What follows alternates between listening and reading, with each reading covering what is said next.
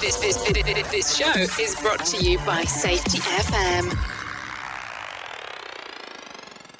So there's no doubt that people love the concept of a learning team. They like the construct of having that rich dialogue.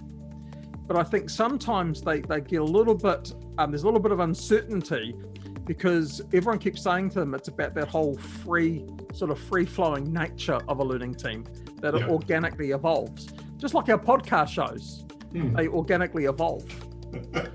Yes, they do. They sure do. So I think, part of what sat from our perspective, what sat behind the scenes was that we want people to be successful. We want people to give these things a go. So how can we provide them with some form of guiding frame that allows that to be seen? Think of it, I think we use the analogy, the difference between baking a cake and cooking a chicken. Baking a cake, if you don't get those ingredients just right, can be a total disaster. Yep. Cooking a chicken, you need salt and fat and a bit of love.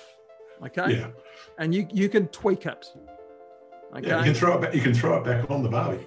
Absolutely. And that chicken is going to have a lot of resilience in how it's being cooked.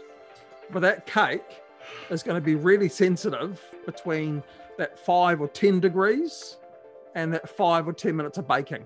If we go back to the key point, think of it as that guiding frame. So it's a bit like cooking a chicken. You know what the core ingredients are for it to be good. You can dabble, you can play, you can add more, you can add less, and you can see what comes about from it. But you don't have to start at ingredient 1, measure it, add it slowly, watch it build. You can do them in different types of sequences. So I think from that point of view, the feedback from people has been amazing. So I like your chicken analogy, because if you don't get it quite right, you can always reflect on it, can't you? And, absolutely. And come back and put barbecue sauce on it next time to cover up any.